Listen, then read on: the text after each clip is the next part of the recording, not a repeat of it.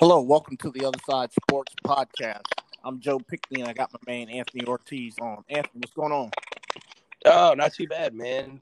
Cold here in Northern Virginia this morning, like 35 degrees outside. Winter hit us fast.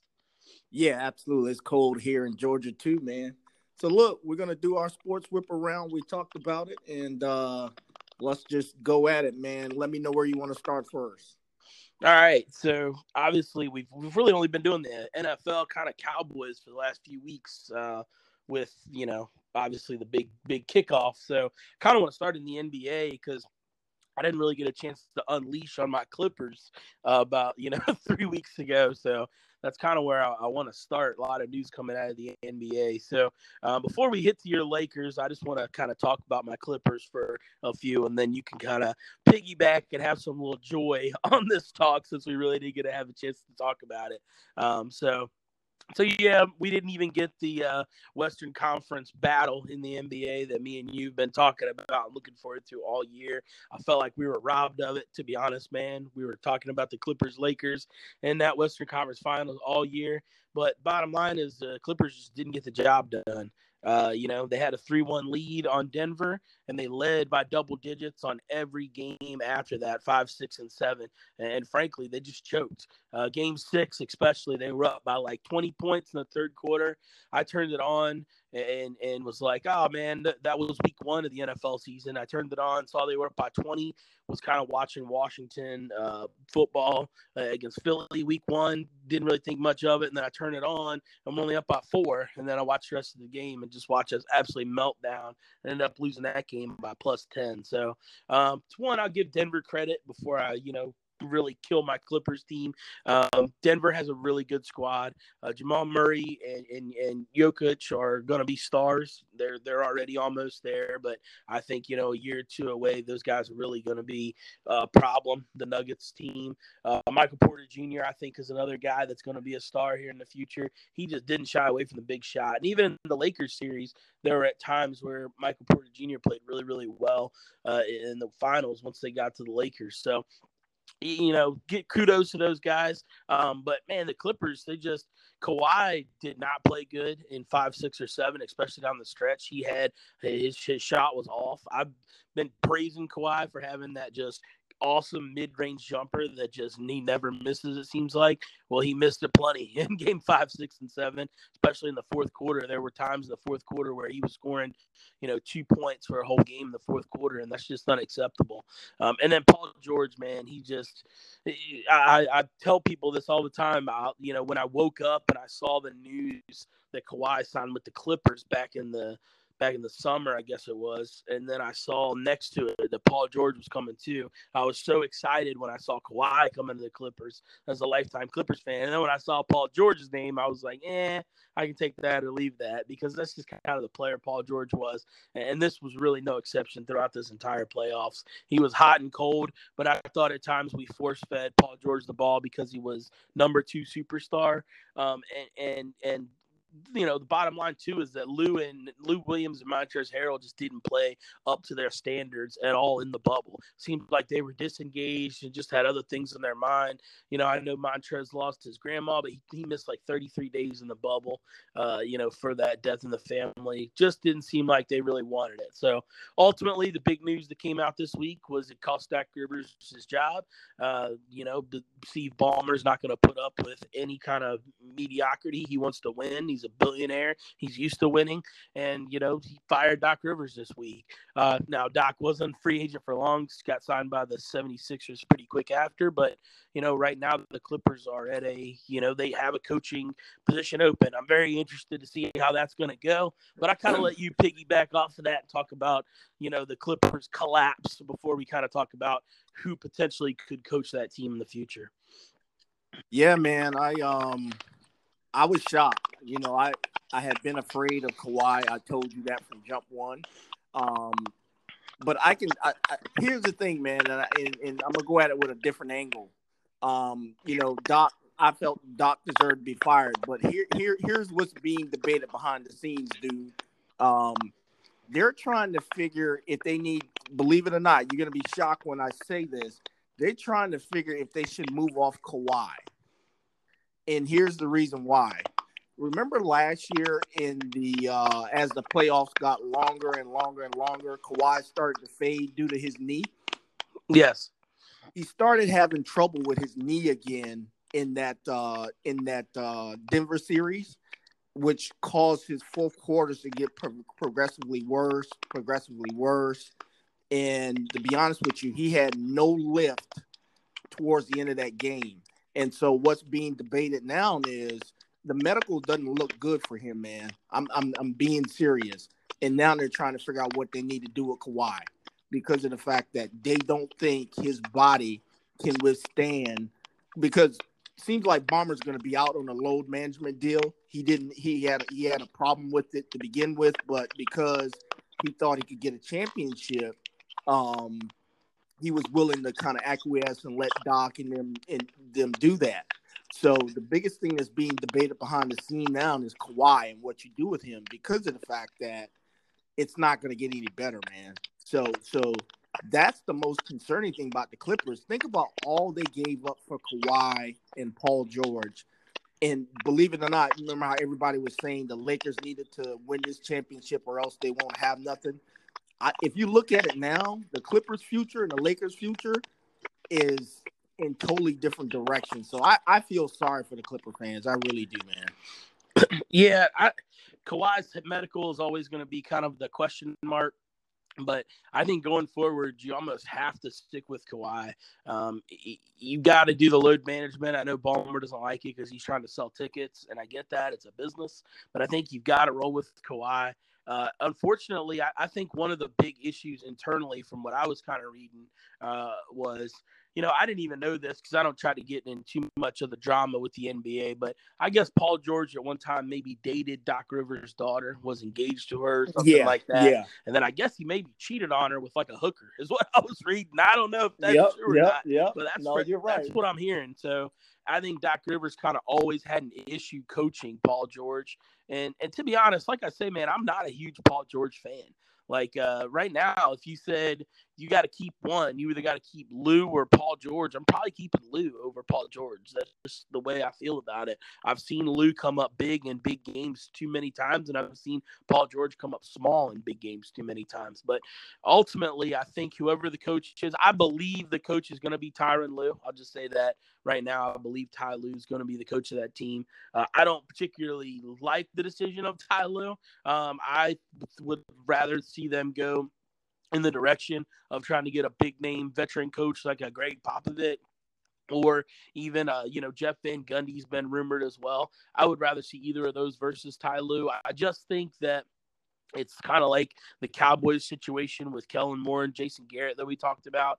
Like, I think they really need to get rid of the Doc Rivers is in the Clippers for 8 years, did a good job, but obviously it didn't work last year. They had a lot of internal issues with whether it was, Lou in the strip club or Montrezl Harrell in his playing time earlier in the year, or whether the team wanted to be in the bubble. All in all, just, didn't even want to be in the bubble. So I really think they need to blow the coaching staff up and just start over. So obviously Greg Popovich would be my number one choice. I think he's a phenomenal coach. But I would be okay with Jeff Van Gundy as well. He's been out of the league for a while. He's been analyst now, and he kind of has that Steve Kerr a little bit into it. So it'll be interesting to see what happens. I wish Doc the best. I think Doc's a great fit for the Sixers. This was kind of debated on the debate shows yesterday.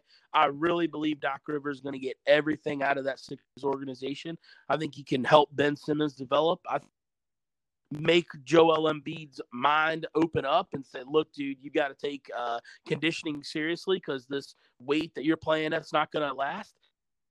For Doc Rivers, the first thing I thought about was, Tobias Harris, when he was on the Clippers with Doc Rivers, was like a 25-point guy. That's what he averaged with Doc and the Clippers.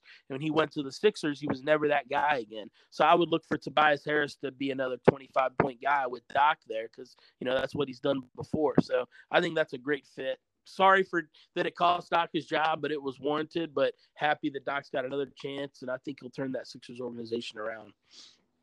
Yeah, me too. I think so. I think, and ultimately, one more thing before we get off the subject and go to something else. For the Clippers, I think they need to build around Kawhi, but I really think they need to get some guys like they had in Toronto, where, guys know their role. They're not because I just feel like Pat Bev and all those guys, they weren't on the same page. For whatever reason, they thought they were stars. They're role players, and they need to be like role players. You know what I'm saying? Yeah, agree. Agree. I mean, I want to talk about the Lakers next, and that's the one thing you can tell is the all the guys on the Lakers know what their roles are, and the Clippers that definitely is not defined. And ultimately, I don't expect Montrezl Harrell to be back in the Clippers. I think he's going to get a nice contract from somewhere else. God bless him. He's going to get paid. Go take your money. I think he'll go somewhere else. I don't expect Lou Williams to be back. I think this thing with the strip club joint, I think it just left a bad taste in guys like Jerry West and Lawrence Frank's mouth. And I don't think they're going to allow him to be back either. So I think that Clippers team is going to look very different this year than it did next year than it did this year. And the bottom line is they're going to have to go get a big because Joker just absolutely just creamed him down the stretch because they just didn't have a big to just be able to even do anything with him. Joker's a tough matchup. We saw him have some really good nights against AD and Dwight Howard as well. So, there's no shame in getting beat by that guy. But Zubac just didn't have the athletic strength to hang with Joker, and Trez was just too small. So look for that Clippers team to look quite a bit different next year would be my guess. Yeah, and then we can start the battle for LA again. Yeah, well, man, let me tell you, I was telling a friend of mine this. Next year is going to just be off the chain, dude, because you're going to have the LA teams are going to be really good. I expect Golden State to be back next year when they get Steph and Clay and all them healthy. So I think you're going to have the third team in the West that's going to be really good. And then obviously Denver isn't going anywhere. So you're going to have some solid teams in the West. That over in the East is just going to be just lit in the East, which was vastly different from this year. Because I expect when Kevin Durant and Kyrie Irving to come back for the Nets, they're going to be the best team in the East. And then you've got Doc with the Sixers. Of course, the Celtics are good. Giannis isn't going anywhere. Next year is going to be, man, there's going to be a lot of storylines. It's going to be a fun tip-off next year. Oh, yeah, absolutely. Yeah, I'm excited about next year's also, too, man. Even if Kyrie, doesn't think they need a coach. Yeah. Yeah, I don't know what that was about. So let's get to your Lakers, man. So I'll be the first one to admit I was wrong about your Lakers. I didn't think you guys had a third guy that could step in and be, that help that AD and LeBron needed. But every night you guys have it. It's just a different form. Some nights it's Caruso. Some nights it's KCP. They're playing really, really well at times down the stretch. Rajon Rondo has been unbelievable. He was really good in the game last night. He's kind of been great in spurts as well. Dwight Howard took a game over one night and had almost 15 points. So I was wrong about your Lakers. Your Lakers are primed and ready. They have a waltz in this finals. I'm just going to be honest, man. This is like, I can't even watch them play the Heat right now because it's embarrassing. Even if the Heat were fully ready, fully staffed with Bam and Dragic and all of them, it wouldn't matter. It's a mismatch out on the court. Nobody's stopping AD and LeBron. AD and LeBron, I think they know they're so much better right now. They're battling with each other to see who's going to win Finals MVP. Because I think LeBron really wants the Finals MVP so he can have it on his third team. But right now, I think AD would probably get it. It would be close, but I think AD would probably get it just because of how efficient he was last night, if we're only looking at the two games. So, yeah, you were definitely right. You can be, you'll be enjoying a celebration probably next week because I look for this to be a sweep. But like I say, man, I can't even watch it. It's like watching a varsity team versus a JV team right now in the finals. Yeah, man. And I kept telling people when the Lakers were up 32 in the first game, Dragic and Bam were not hurt. Yes. So that showed me right there that they really locked in. And yeah, man. So yeah, it's definitely going to be a championship for those guys. I want AD to get the MVP, and the reason being is because of the fact that he's just playing his ass off. The guy, you know how you go, it's his time. It's his time, man. Every superstar has that, and it's just his time. And I think when it's all said and done, I think LeBron will recognize that. The thing about LeBron is he's got to get that. He's just got to get rings. And I'm gonna tell you, man. the Lakers' future looks great because after next year, the only two players they will have on the roster after next year is completed is AD and LeBron. After that, everything else is wide open. None of those role players have any contract commitments to us, and they're gonna have to figure out what they're gonna do with Alex Caruso because he's gonna be sought after next year. And I don't know about like Dwight and those guys. They got to figure that out. But I feel really good about the Lakers going forward, man. I really do. Yeah, I think that's one thing that I've been kind of looking at too. I believe the Clippers are going to try to steal at least one of those role players from the Lakers and bring them over to their side. That seems to be what the Clippers always do. They love grabbing like former Laker players. So I don't know who it's going to be yet. I wouldn't be shocked if it was Rondo, to be honest. I wouldn't be shocked if they get rid of Lou Williams and Rondo comes in to kind of run the second team. But yeah, the Lakers, man, they have to keep Caruso. I love Caruso's energy and just everything that he brings with him. So he is going to be sought after. You're going to have to pay him a little bit, but I think he's going to be worth the dime. So I hope that the Lakers, re-sign Caruso, but yeah, man, they're in a great spot. They just have so many weapons just everywhere. You're definitely right about LeBron. He's just got to win rings. He's just got to stack rings up because he went so long early in his career where he didn't win any. So now it's time for him to stack it up. And like I say, man, this year he's going to get this year's, and next year's going to be a different ball game because I really believe that Kevin Durant, Kyrie combination is going to be really tough out in the East. And then, like I say, I would never sleep on Steph and Clay. Those guys won a championship before they had KD, so they're going to be a tough out as well when they're back and healthy next year. So, yeah, like I say, I just can't even watch the finals, though, dude. It's like AD and LeBron look like monsters compared to everybody else. The Heat don't have any big that can check either of those guys, but the Lakers earned it. They ousted the Nuggets. The Nuggets were a tough play for them, but they ousted them in 5 games. But, a couple of those games were close. AD's game-winning shot that he had, I think, in what was that, game 2 or game 3, that was unbelievable. So, yeah, this has been AD's time. Not to say anything against LeBron. I love LeBron. I do. I love him as a player. I always for him in the Lakers because I'm a Clippers fan, but I always root for him. But AD's been kind of the MVP of the playoffs for me. He hit the big game winning shot against the Nuggets. He's kind of been the double machine. So not taking anything away from LeBron, but I do think AD deserves this Finals MVP this year. Yes, sir. Agree, my man. Agree. Hey, man, let's go to NFL. Man, let me ask you, how do you feel about the new up-tempo Cowboys? Yeah, I'll tell you, I like the up-tempo Cowboys. It seems like every time we go into up-tempo, good things happen. Every time we run that up-tempo, we start driving down the field, and ultimately we have drives that end in points. So I'm all for the up-tempo Cowboys. I really think this is a weird year in the NFL, obviously, with no fans in the stands. And one thing that I think we're seeing is points are being scored a lot more. A lot of these games are more high scoring than they have in previous past.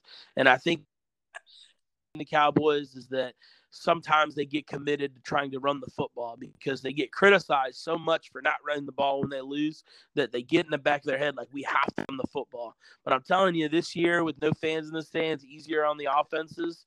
These offenses are just airing it out. Seattle's been a running base team a lot as well, but they have that let Russ cook, slogan going, and now they are letting Russ cook. He's throwing a party on everybody. So I think Dallas needs to go up tempo and just put the ball in Dak's hands and let Dak do his thing. Zeke can get his 15 to 20 carries a game, but if it's not working and they get behind or, they don't have a lead, they really need to just let Dak air that sucker out. I have confidence that he can do that.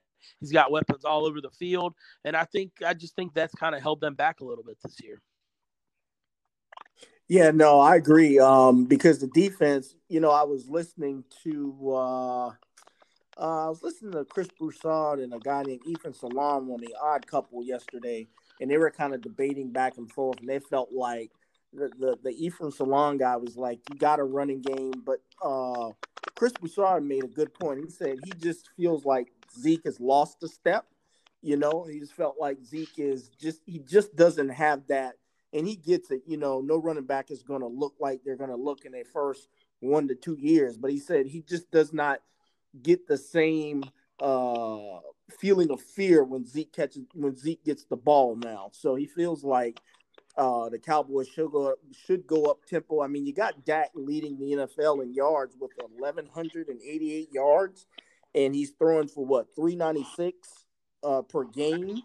I mean, it's his time, man. I just really feel you use the running game to keep him honest, and just you got those weapons and you use them, man. Yeah, You know? well, and also to piggyback off of what you said about Zeke is the Cowboys' offensive line, especially now, is not what it's been in the past. I mean, in the past we had obviously Travis Frederick at center. We got Looney there now. Kyle Collins and Tyron Smith have both been beat up. We're starting Connor Williams in guard now, and then Zach Martin at the other side, obviously. So this isn't like a Cowboys dominant offensive line that Zeke's had his first couple of years in the league. So running is going to be a little bit harder. I do see that times Zeke does run people over, and he does bring that old Zeke back.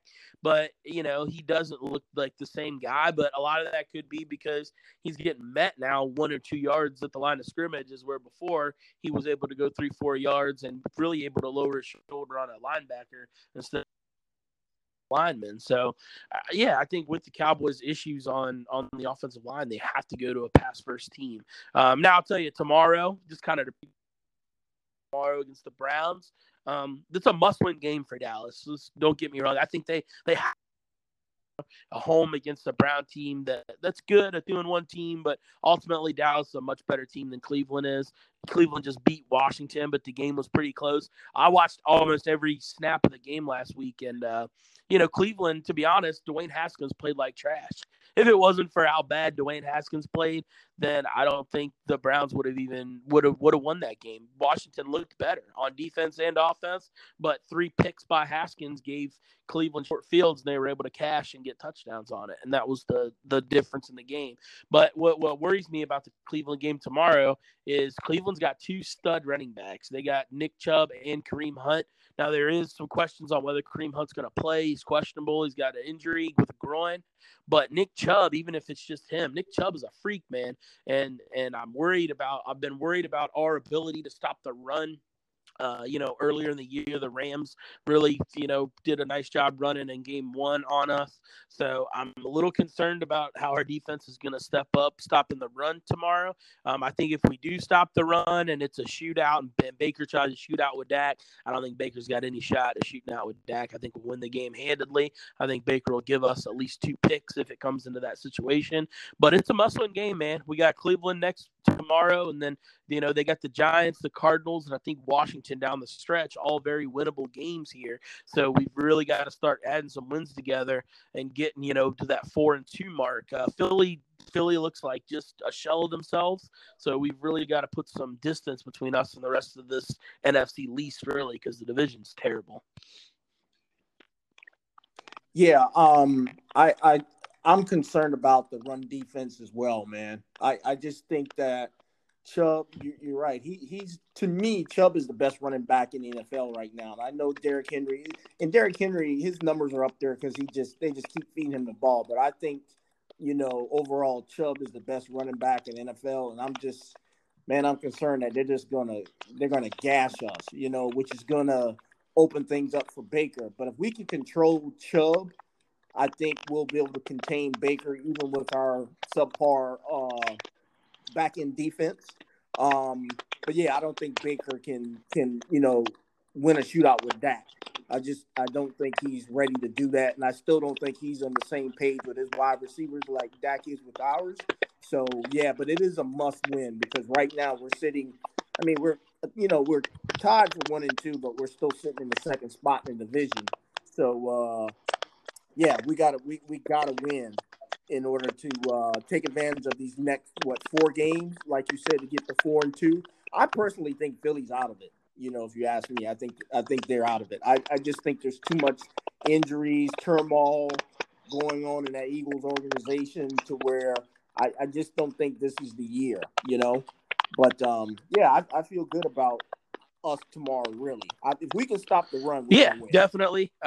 Yeah, I kind of wanted to go that direction. You kind of segmented me into the next little topic I want to do here, so appreciate that. I want to kind of talk about the other teams in the NFC East. You know, we've done a lot of Cowboys talk, so I kind of just want to transition. So I got a couple questions for you, and let's start in Philadelphia, but I want to talk about New York and Washington as well, specifically at the quarterback position. But let's go Philadelphia first. Man, Philly, they're in shambles right now. I mean, what I'm reading coming out of Philadelphia news. Carson Wentz he's regressed. There's no other way around it. A lot of guys have made the kind of excuse, is what I'll say, of, well, he doesn't have any help because, Deshaun's out, Jalen Rager's out, Alshon's out. But, I blame some of that on the GM there in Philadelphia. I mean, Alshon Jeffrey and Sean Jackson have been hurt like every year for the past like 5 years. So when you bring those guys in as your number one and number two receiver, you have to know there's a good chance that those guys aren't going to be available week to week. I mean, we're at week 4 now, and the guys have barely played. But Carson Wentz is where I really want to go with this. I know he's got injuries. I know he's been throwing to a lot of guys who are, not big name household receivers, but dude, he just looks terrible. I watched a lot of the game last week. I had the Washington Cleveland game on the TV, and I had Philadelphia Cincy on my phone because I really wanted to see what Joe Burrow was going to look like. But Carson just looked off all game. He just didn't have any rhythm. He was missing high, missing low. He threw another couple of picks that were just terrible. To me, it didn't look like a separation issue with the receiver. It looked like an issue of he just lost his accuracy, and he's just making really poor decisions. For the guys that say he doesn't have any weapons, to me, Zach Ertz right now, you can say Kelsey or Kittle or whatnot, but to me, I think Zach Ertz is the best tight end in football when it comes to catching the football. If we're just talking about running routes and being a receiving tight end, I think Ertz is the best. So, yeah, he maybe doesn't have anything great outside, but he's got the best tight end in football. And Dallas Goedert's probably, top 5, top 10 in the league. I mean, Dallas Goedert's turned into a really good addition. So, to me, Wentz has weapons. He's just straight up regressed. He's getting killed in Philadelphia. And I'm be honest, they have a 49ers game tomorrow night. I don't anticipate they're going to win that game. I think they're going to be falling to 0-3-1. And if the wheels really start getting off this Philly bus and they're looking at like a 2-6-1 here at the mid stretch, and Cowboys are 5-3 or something, and they're out of reach, then it's going to be Jalen Hurts' time if he doesn't be careful. And it's interesting times here in Philadelphia. Yeah, to me, man, I think Carson Wentz, I'll never forget when he was coming out of the draft, and I'll never forget, this was when Mike Mayock was an analyst. Mike Mayock said, does he really love football? Man, I'm telling you, I'm starting to get the feeling that, number one, I heard he hates living in Philly. That's what I heard. I heard he hates living in the Philly. I mean, he doesn't live in the city per se, but he just doesn't like that whole East Coast vibe. He's one of those Montana boys, and I just don't. I think you're right. If they're out of it, they're going to go to Jalen Hurts, because I'm hearing that Jalen Hurts is basically the leader of the team right now, sort of like the Russell Wilson effect when he. I forgot the quarterback that he's supplanted. It was Matt Flynn. Matt somebody. Yeah, Matt Flynn. Yeah, so that's what I'm hearing about the Eagles, and there's just no confidence in Wentz whatsoever. And we all know the quarterback is the leader of the team. If the team doesn't have any respect or they don't have any confidence in the quarterback, then you're not going to go anywhere anyway. So I think this thing's going to end terrible for the Eagles, and I'm just going to throw it out. I would say going into, and I know he'll be going into the third year of that contract.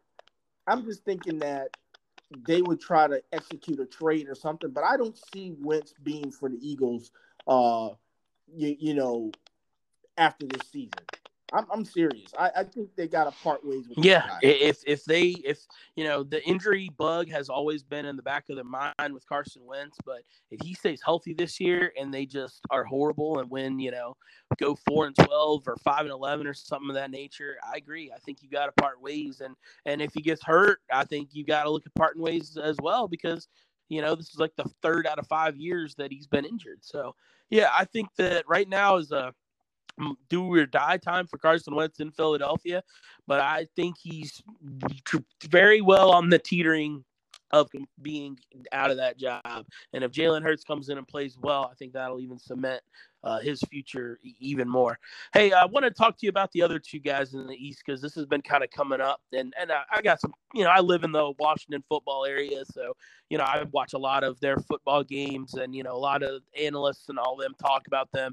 But dude, what do you think about Danny Jones and Dwayne Haskins? Let me get your take on those two, and then I kind of piggyback off from what I've seen. Okay, so Dwayne Haskins to me, I just don't. He's got the tools, but I don't think he'll be able to put it all together. I still see an immature guy, I see a guy that kind of front runs for the cameras when things are going well type of guy. I just don't. I never. I mean, when you're playing, you're playing for Ohio State, you're gonna have receivers wide open. We know that because they got the best talent, right? But I just don't see what Nick Wright and Chris Carter's and those guys were kind of like stomping the ground for in terms of you gotta pick this guy, you gotta pick this guy. To me, Haskins he just doesn't do anything for me. He brings to me has no intangibles in order to. He just doesn't do anything for me, man. That's how I feel about him. And you talking about Daniel Jones, right? Danny Dimes. Danny Dimes. Let me tell you this, man. If the Giants are in the running for the number one pick and could possibly get Trevor Lawrence or even a Justin Fields, Danny Dimes will be Danny 2 cents because he'll be out the door. I'm sorry. I'm serious, man. I mean, the guy was, overdrafted. He did have that, everybody can have a good rookie year now if they don't have any tape on you or anything. But yeah, he's in over his head. And to compound things, he's got one of the worst, I feel, offensive coordinators now in Jason Garrett. And I just think that the Giants should actually tank to get a better quarterback. That's just how I feel. I have no confidence. Well, I don't think they're going to have to try to tank. I think it's just going to happen. I mean, that team is horrible, man. They'll be lucky to win 3 games. Both the New York teams, because I watched Thursday night a little bit too, both New York teams just stink. I mean, that's just the bottom line. Both New York teams will be I feel like they'll have the number 1 and number 2 overall pick when it comes to draft time because I can't see either of them squads winning more than 3 games, to be honest. But, yeah, just kind of piggyback off what you said. Dwayne Haskins, there's already some rumblings around here in Washington. I read a lot of the local tabloids, and it already sounds like Ron Rivera's kind of told him, look, you've got to play better or else we might be going in a different direction maybe before the end of the year. Of course, the backup quarterback's always king, in whatever franchise you're at. But that want Washington to go to Kyle Allen here by week 10 because Kyle Allen had a pretty decent stretch in Carolina last year. And so a lot of people want to see what they got in Kyle Allen. You still got Alex Smith kind of waiting in the wings as well. He's on that roster. So I think Haskins, if he doesn't improve, the Washington will go to Kyle Allen and will potentially draft another quarterback next year. And maybe, if Kyle Allen doesn't play well, maybe go Alex Smith to start the year next year, which is crazy to think about after that injury. But Haskins, he's not the guy. He's a one read and throw type of guy. I've been watching him a lot since they're the local team here. He stares the receivers down. All 3 of the picks he threw last week against Cleveland were terrible. He was just staring his receivers down and just never looked off. And the linebacker and safety just read him like a book and were able to step in front and intercept the ball. So I think Haskins, you kind of hit the nail on the head, exactly what I was thinking. I think Haskins benefited from having a great receiver core and great running game at Ohio State. J.K. Dobbins and all the talent that he had around him, plus the Terry McLaurin as well. He had talent all around him in Ohio State, and he had wide open guys in the NFL. It just doesn't have that. Also, there's been rumblings here in Washington as well that Haskins cannot really learn the playbook. This is the second year in a row I've heard this where Haskins is struggling to learn the playbook. I heard as a rookie they would have played him earlier, but he didn't really know the offense. So to me, that sounds to me like he doesn't really take it seriously if he's not digging into the X's and O's of the playbook. So Haskins, yeah, I think the Haskins time in Washington, I think this will be a very short era. And then just to go to Danny Dimes, yeah, way overdrafted. He shouldn't even have been a first-round pick in my opinion. I mean, he's an ACC quarterback. He went to Duke. I mean, come on, man. Duke's not this isn't basketball. This isn't March Madness. We're talking football. So I was never picked big on Danny Dimes, but Danny Dimes just looks lost out on the field to me. He looks like a deer in the headlights look all the time. He doesn't know what's going on. He's a turnover machine. I really don't see him make that many splash throws where you look at it and say, all right, the kid's showing me a little something. So, yeah, I think Danny Dimes was just a horrible reach, and I think that will end in New York after they're going to roll with him the whole year this year because they don't have any backup that could cement him and take his spot. But he'll probably roll this year and he maybe get a year next year. But you're right. If they're a number 1, number 2 overall pick, and I believe they will have the number 2 overall pick, I think the Jets, that dumpster fire in New York Jets is going to be the first pick. And I think the Giants are going to have the second. They're going to take a quarterback with that pick. And Danny Dimes' era is going to be over quickly. So it's kind of weird, man. I was telling a friend of mine, all these first round picks have been hit over the last 3 years, really, when you look at it. Goff was a hit, Kyler Murray's been a hit. It seems like Joe Burrow's got something there. Herbert's got something there. A lot of these quarterbacks, young guys, have been kind of a hit, except for the 2 in the NFC East, the Washington and New York picks. So, hey, as a Cowboys fan, I'll take it. But, yeah, I think it's time that these quarterbacks, I think that these organizations are going to have to go in a different direction from these guys. And let's be honest, Jason Garrett's not going to do anything in any way to help Joe Judge because I feel he's going to do the same thing to Joe Judge that he did to Wade Phillips and kind of backdoor his way to the coaching job. I really think that the Giants will take a hard look because the Giants wanted Garrett, but for whatever reason, he thought he could hang around in Dallas. And I'll tell you, I don't see what would be stopping them to move off of Joe Judge next year. I'm serious. And just the whole situation in New York is just terrible. I knew bringing Jason Garrett in was going to be just not a good situation. I mean, as a first-year coach, I understand you want to bring in a guy, to help you. He's got some head coaching experience, but not that guy. Not a guy who just came off for 12 years as a head coach in the league, in your division, who wants to be back as a head coach, who really doesn't have any ties to the Giants organization. So he really doesn't care about, the organization or anything of that nature. So, yeah, I thought it was just a terrible pick. I thought they would have been better to bring a real big veteran in who has some head coaching experience, like maybe a Greg Williams or something like that to help him. But Jason Garrett was not going to be the guy. So, yeah, I expect that to end in just catastrophe for the Giants. But, dude, nothing's worse than that dumpster fire there in New York with the Jets. I just let me talk about this just for a second because I don't want to spend much time on the awful Jets. But, dude, Thursday night, they got a third-string quarterback playing for Denver, Mark Rippon's, nephew, Boise State quarterback, undrafted free agent, and you go out there and lose to that guy. I mean, how bad are the Jets? Sam Darnold, I almost feel bad for Sam Darnold because from what I saw, he made a couple nice throws. Adam Gase is terrible, man. That's all. Adam Gase is he's awful. He is hanging a whole career for a couple years in Denver, and now he's been a head coach, in a couple different stops. So he just is awful. If I was the owner of the Jets, Adam Gase today, I would have done it yesterday on the way home. And that he has just destroyed Sam Darnold. There's no going back.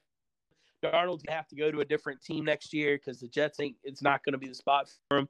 And obviously, I think they're going to have the number 1 overall pick.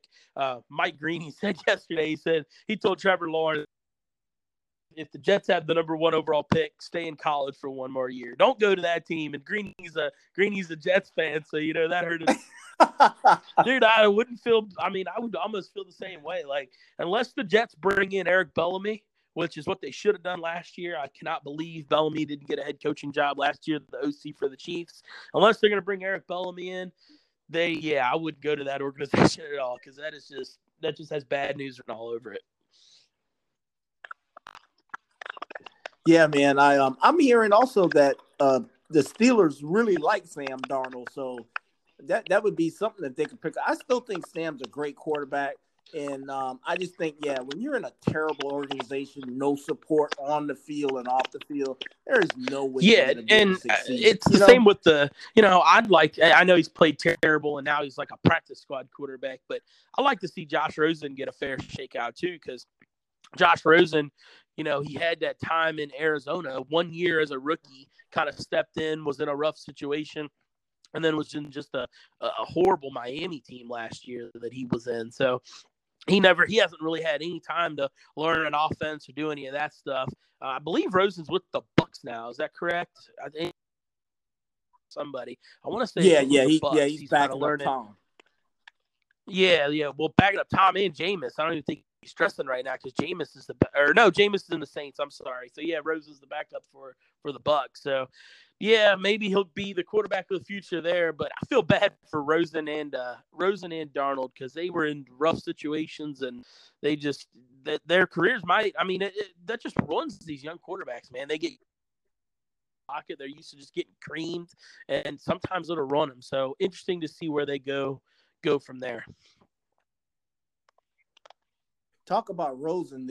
Rosen is in the ultimate spot. So I think he's 23. If I'm not, I think he's 23. So his story is pretty interesting. His family is well off. So I think his family's net worth is like 150 million plus. So he's good no matter what. No matter what happens, he'll be all right. He's good no matter what. Absolutely, man. So it's crazy, man. I'll tell you what, man. We just one more point I want to make. Cam Newton, man, with the Patriots. I'm telling you, man. I know everybody's penciled the Chiefs and the Ravens into the AFC Championship game, but the stuff that I'm hearing out of New England with how Josh is just enamored with Cam. Bill is also. I'm telling you, man, watch out for the Patriots. I'm saying it right now. I'm going on record right now. That is my dark horse to get to the AFC Championship game. The Patriots. I am right there with you, man. I really love I knew that was going to be a match made in heaven when that happened. When fell in Bill Belichick's lap, because nobody really wanted Cam. He didn't get signed until so late. Cam is really having a career resurgence. He looks healthy. He looks like I don't want to say he looks like the old version of Cam Newton, because he doesn't. He looks like a version of Cam Newton, because he's a little more slimmer now. He moves better. He runs better. He doesn't look beat up. Yep. He still has that physical style, but it's a little quicker, because I believe he lost a little bit of weight. So I really enjoy, watching this Cam Newton. They got a game against the Chiefs tomorrow that's going to be a barn burner. I'm really looking forward to watching that game. So we'll see how that goes. But I would not be shocked. And I think, if you're some franchises, Cam Newton's going to be the year. And obviously the Patriots are going to be the number one team to try to get him. But at the same time, the Patriots don't love throwing $30 million out of the quarterback. So I wouldn't be shocked if Cam Newton goes somewhere else next year with 1 year to reinvent himself, and then he goes somewhere else. I'm telling you, next year you got Cam Newton, you got Jameis Winston sitting in the wings. Jameis, if Breeze retires, Jameis is not going to take another year of being a backup. So you got some pretty solid there. So that's what, like, we're talking about Carson Wentz, potentially maybe even being out there as well. Teams that are good teams but are position. I'm talking about especially like from what I've seen from Jimmy G since that Super Bowl meltdown, man, I would be scared if I'm Jimmy G, because I think if you're the Niners, man, you bring in Cam Newton into San Francisco. I mean, that's a Super Bowl team right there to me. I mean, that's a team that can easily win the Super Bowl. So I think the offseason this year, free agency, is going to be really, really interesting when it comes to the quarterback position. That's the Sunday night game tomorrow night, I think right? it's a 4:30. No, because Sunday night's Philadelphia and Philly and the Niners are the Sunday night deal. Okay. So Yeah, wow, man. Talk about a smorgasbord of sports, man. That's gonna be. I'm watching that game because I really don't get me wrong. I have respect for Mahomes and kind of what he's done, but Mahomes is kind of smug, and I just want the Patriots, that young defense is coming along, man. And I want Cam to get this game tomorrow. It is the perfect game in the NFL to. I could definitely see an upset tomorrow. The Chiefs big win Monday night. Seems like when that happens, a lot of times the team that gets a big win on that big mid-year rivalry type of deal, they'll come the next game and they play quite as good. Well, if you have a little bit of a hangover, you're feeling yourself a little bit from the Ravens, and then now all of a sudden you got to play New England and a Bill Belichick. That's definitely a recipe for an upset tomorrow. So yeah, I'm looking forward to watching that. Cowboys and Browns at 1. You got the Chiefs and the Pats at 4:30, and then the Sunday night game, the Niners and Philly. So yeah, we've got a great deal tomorrow. And like I said, I'm not watching that NBA just trash JV varsity scrimmage tomorrow. I don't even want to talk about that being on the sports agenda, because I'm not watching a minute of that. So it's all NFL tomorrow.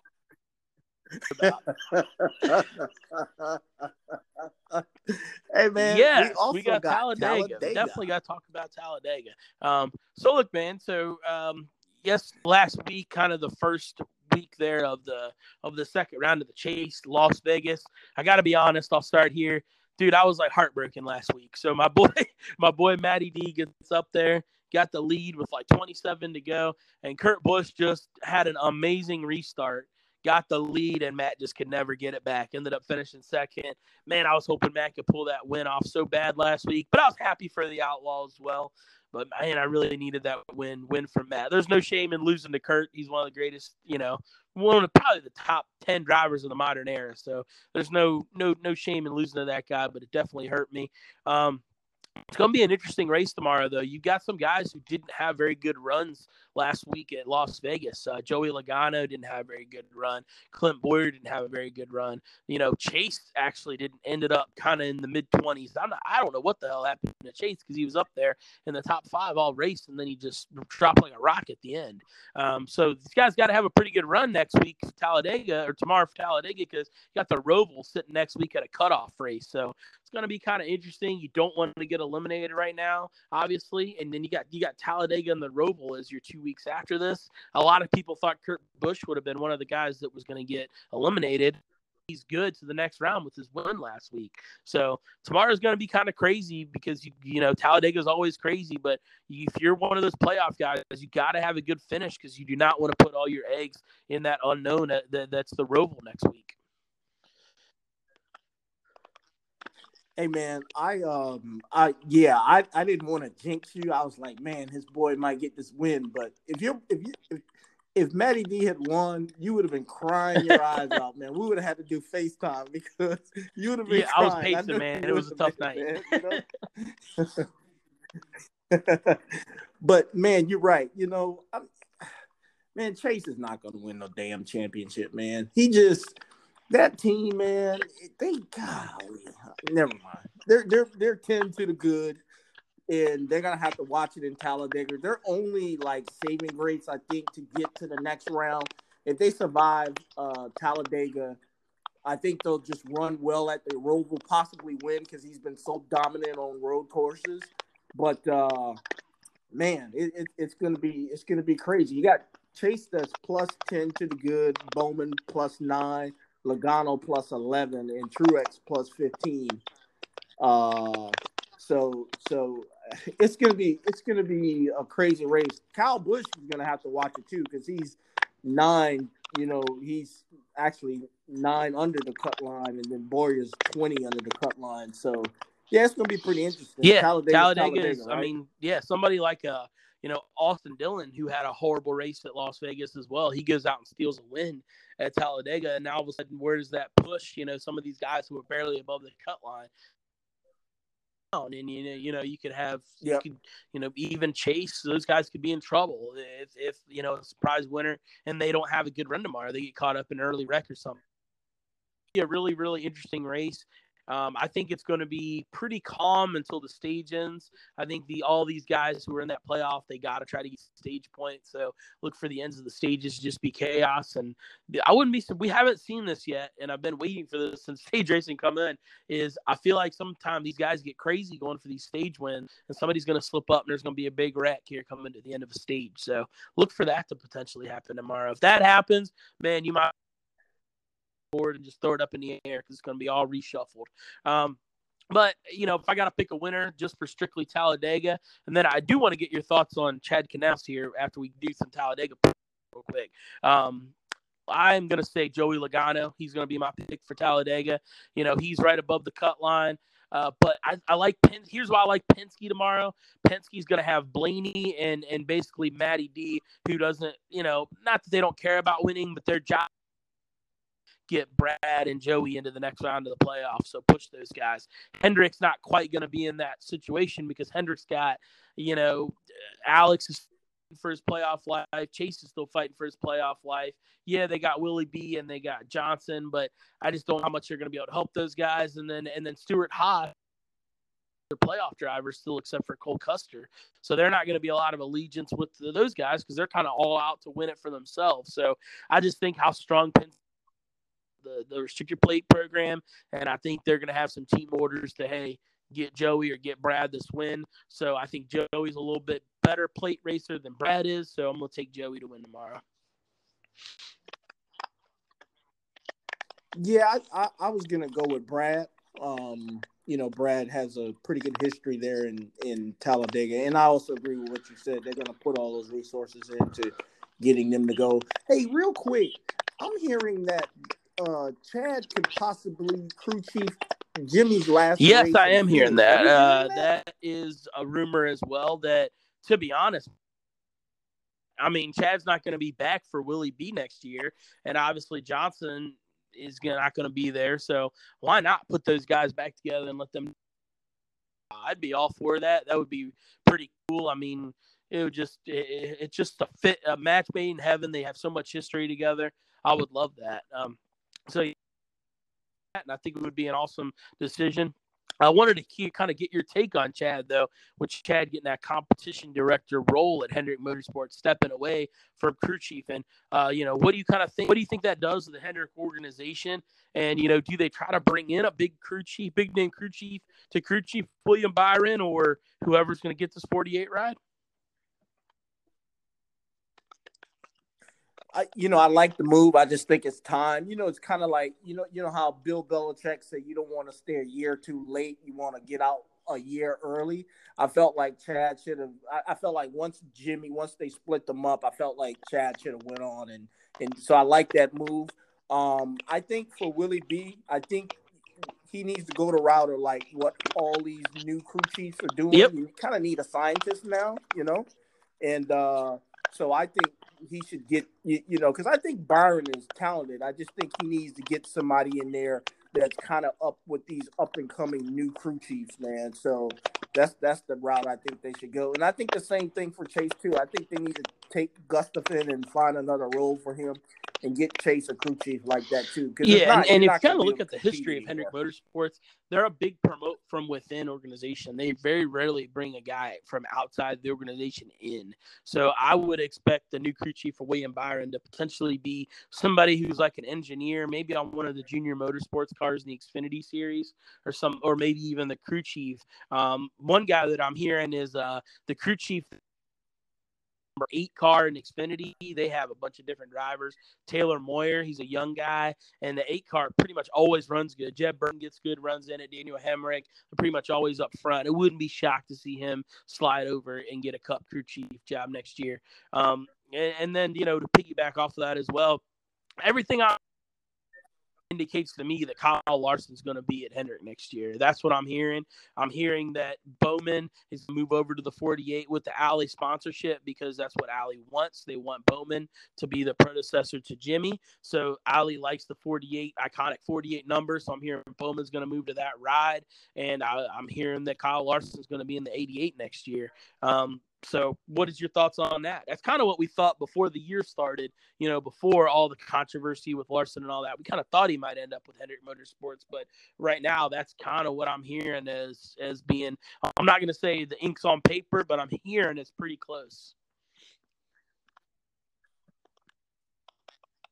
I like the move. I just like I said, I felt he made a mistake. I felt it wasn't malicious. And the guys is too talented not to be, in the Cup Series. And I'm glad he will be with a team like Hendrick, who has all the, everything to be able to put him in great equipment because he's just killing the dirt tracks. I know they want him gone.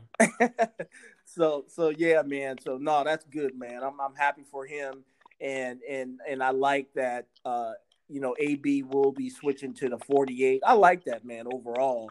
And but the only thing is, at that point, Chase will be the senior driver per se, even though he's the young guy. And I'm just need more from Chase, man. Really do. Yeah, just more Chase. From him. We said it right when we did our first podcast way back in January. Chase is a flagship driver, not for just Hendrick Motorsports, but for NASCAR. Everybody knows who Chase Elliott is. Everybody knows who his dad is. He's the most popular driver in NASCAR. It's not even close. He is. So I gotta see Chase Elliott in victory lane more often. So I hate to call guys out, but Chase was doing good at the beginning of the year. And then he just fizzled out. We text about it all the time. How many times has Chase started off the race, leading the race or in the top three, and then all of a sudden mid, 75% of the race, we look down and he's running like 13th or 14th place. It happens all the time. And I don't know if it's more of a Gustafson thing or a Chase thing or just a bad combination. But, yeah, man, we need more from Chase Elliott. We really need Chase to be like what Harvick and Hamlin are doing right now. We need Chase to get to that level. He's got to be winning 6-7 races a year and contending for championships. Chase has Chase ever been in the Final Four at the end? I don't believe he has. We need him to get to that level. Yeah, this guy on my job calls him the millennial Gen Z Dale Jr. Yeah. Seriously, man. They just don't see him having that it factor, that drive, that hunger to get over the top. I think he's a little want to be great. I think he's a little bit better, in his career now than what Dale Jr. was. Dale Jr. he was really good early with DEI, and then he really struggled down the stretch. I don't see that quite from Chase yet because he's still winning, 3-4 races a year. I just look at him as that up. Look at him as like a round of 8 guy right now. Like Chase is going to be, he's one of the 8 best guys out there. If I'm picking 8 guys, I'm picking Chase in my top 8. But if I'm picking 4, right, he's in my 4. He's just not. He's not Harvick. He's not Hamlin. He's not Logano. He's not Brad. He's just not those guys right now. And he's got to get to that level. And there for a while we were hearing, well, Hendrick Motorsports as a whole is down. And I don't want to hear any of that smoke, to be honest, because Rick Hendrick puts so much money into that organization. They get the best resources in those Hendrick Motorsports cars. So I don't want to hear any of that baloney about, Hendrick being down. Hendrick should never be down. There's too many good people there. They got too much money, too much resources. So, yeah, I don't want to hear any of that. What do you think about that engine deal here? I know we're running a little long here. We got to get off here, but what do you think about that engine deal with Hendrick, with them and Childress kind of sharing engines now going forward? What do you think about that?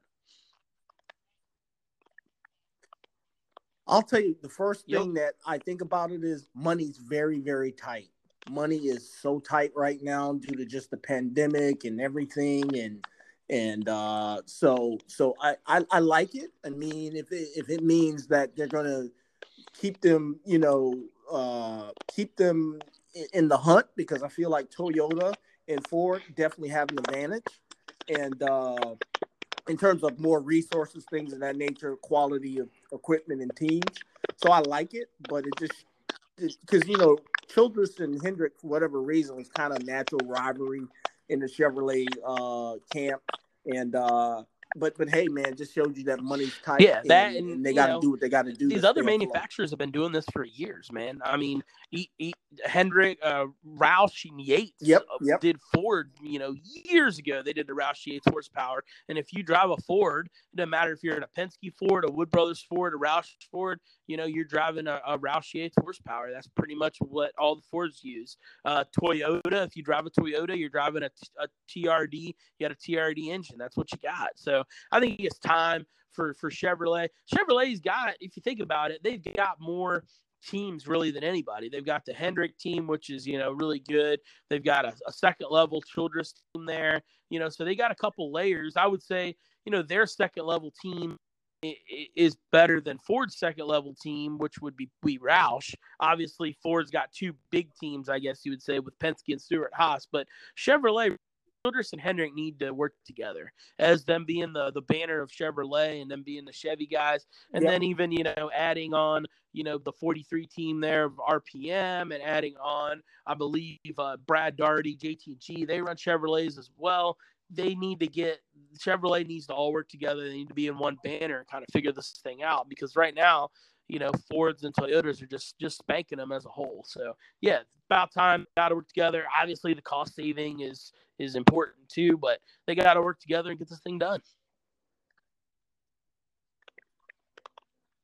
Absolutely, man. Absolutely. Hey, before we get off, I just want to talk a little baseball. We got the divisional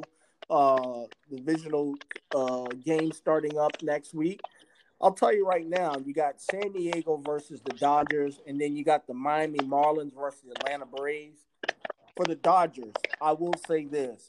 The Dodgers better hope and pray that the Atlanta Braves beat the Miami Marlins, because if the Miami Marlins play LA, it'll be so much pressure on the Dodgers again. And I think the I Marlins actually agree. beat them. 100%. I think the Marlins are going to beat the Braves. I have them winning that Braves series in like 4 games, honestly. The Marlins are hot right now. Derek Jeter, man, earlier in the year, this was like, 2 weeks after the bubble deal. Baseball started back up. Miami had their outbreak for COVID, and they played the Orioles.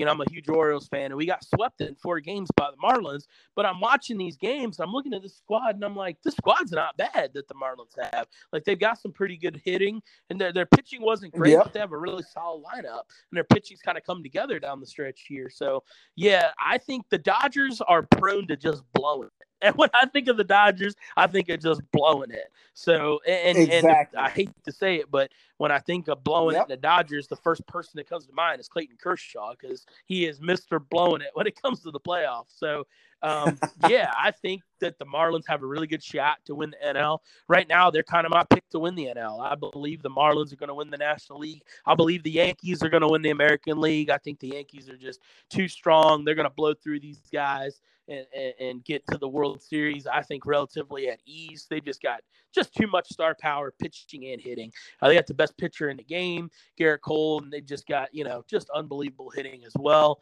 So I think it's going to be the Marlins and the Yankees is what I'm looking at in the World Series. I think if it comes down to that, I think the Yankees will just overmatch the Marlins, and we'll be able to win the World Series.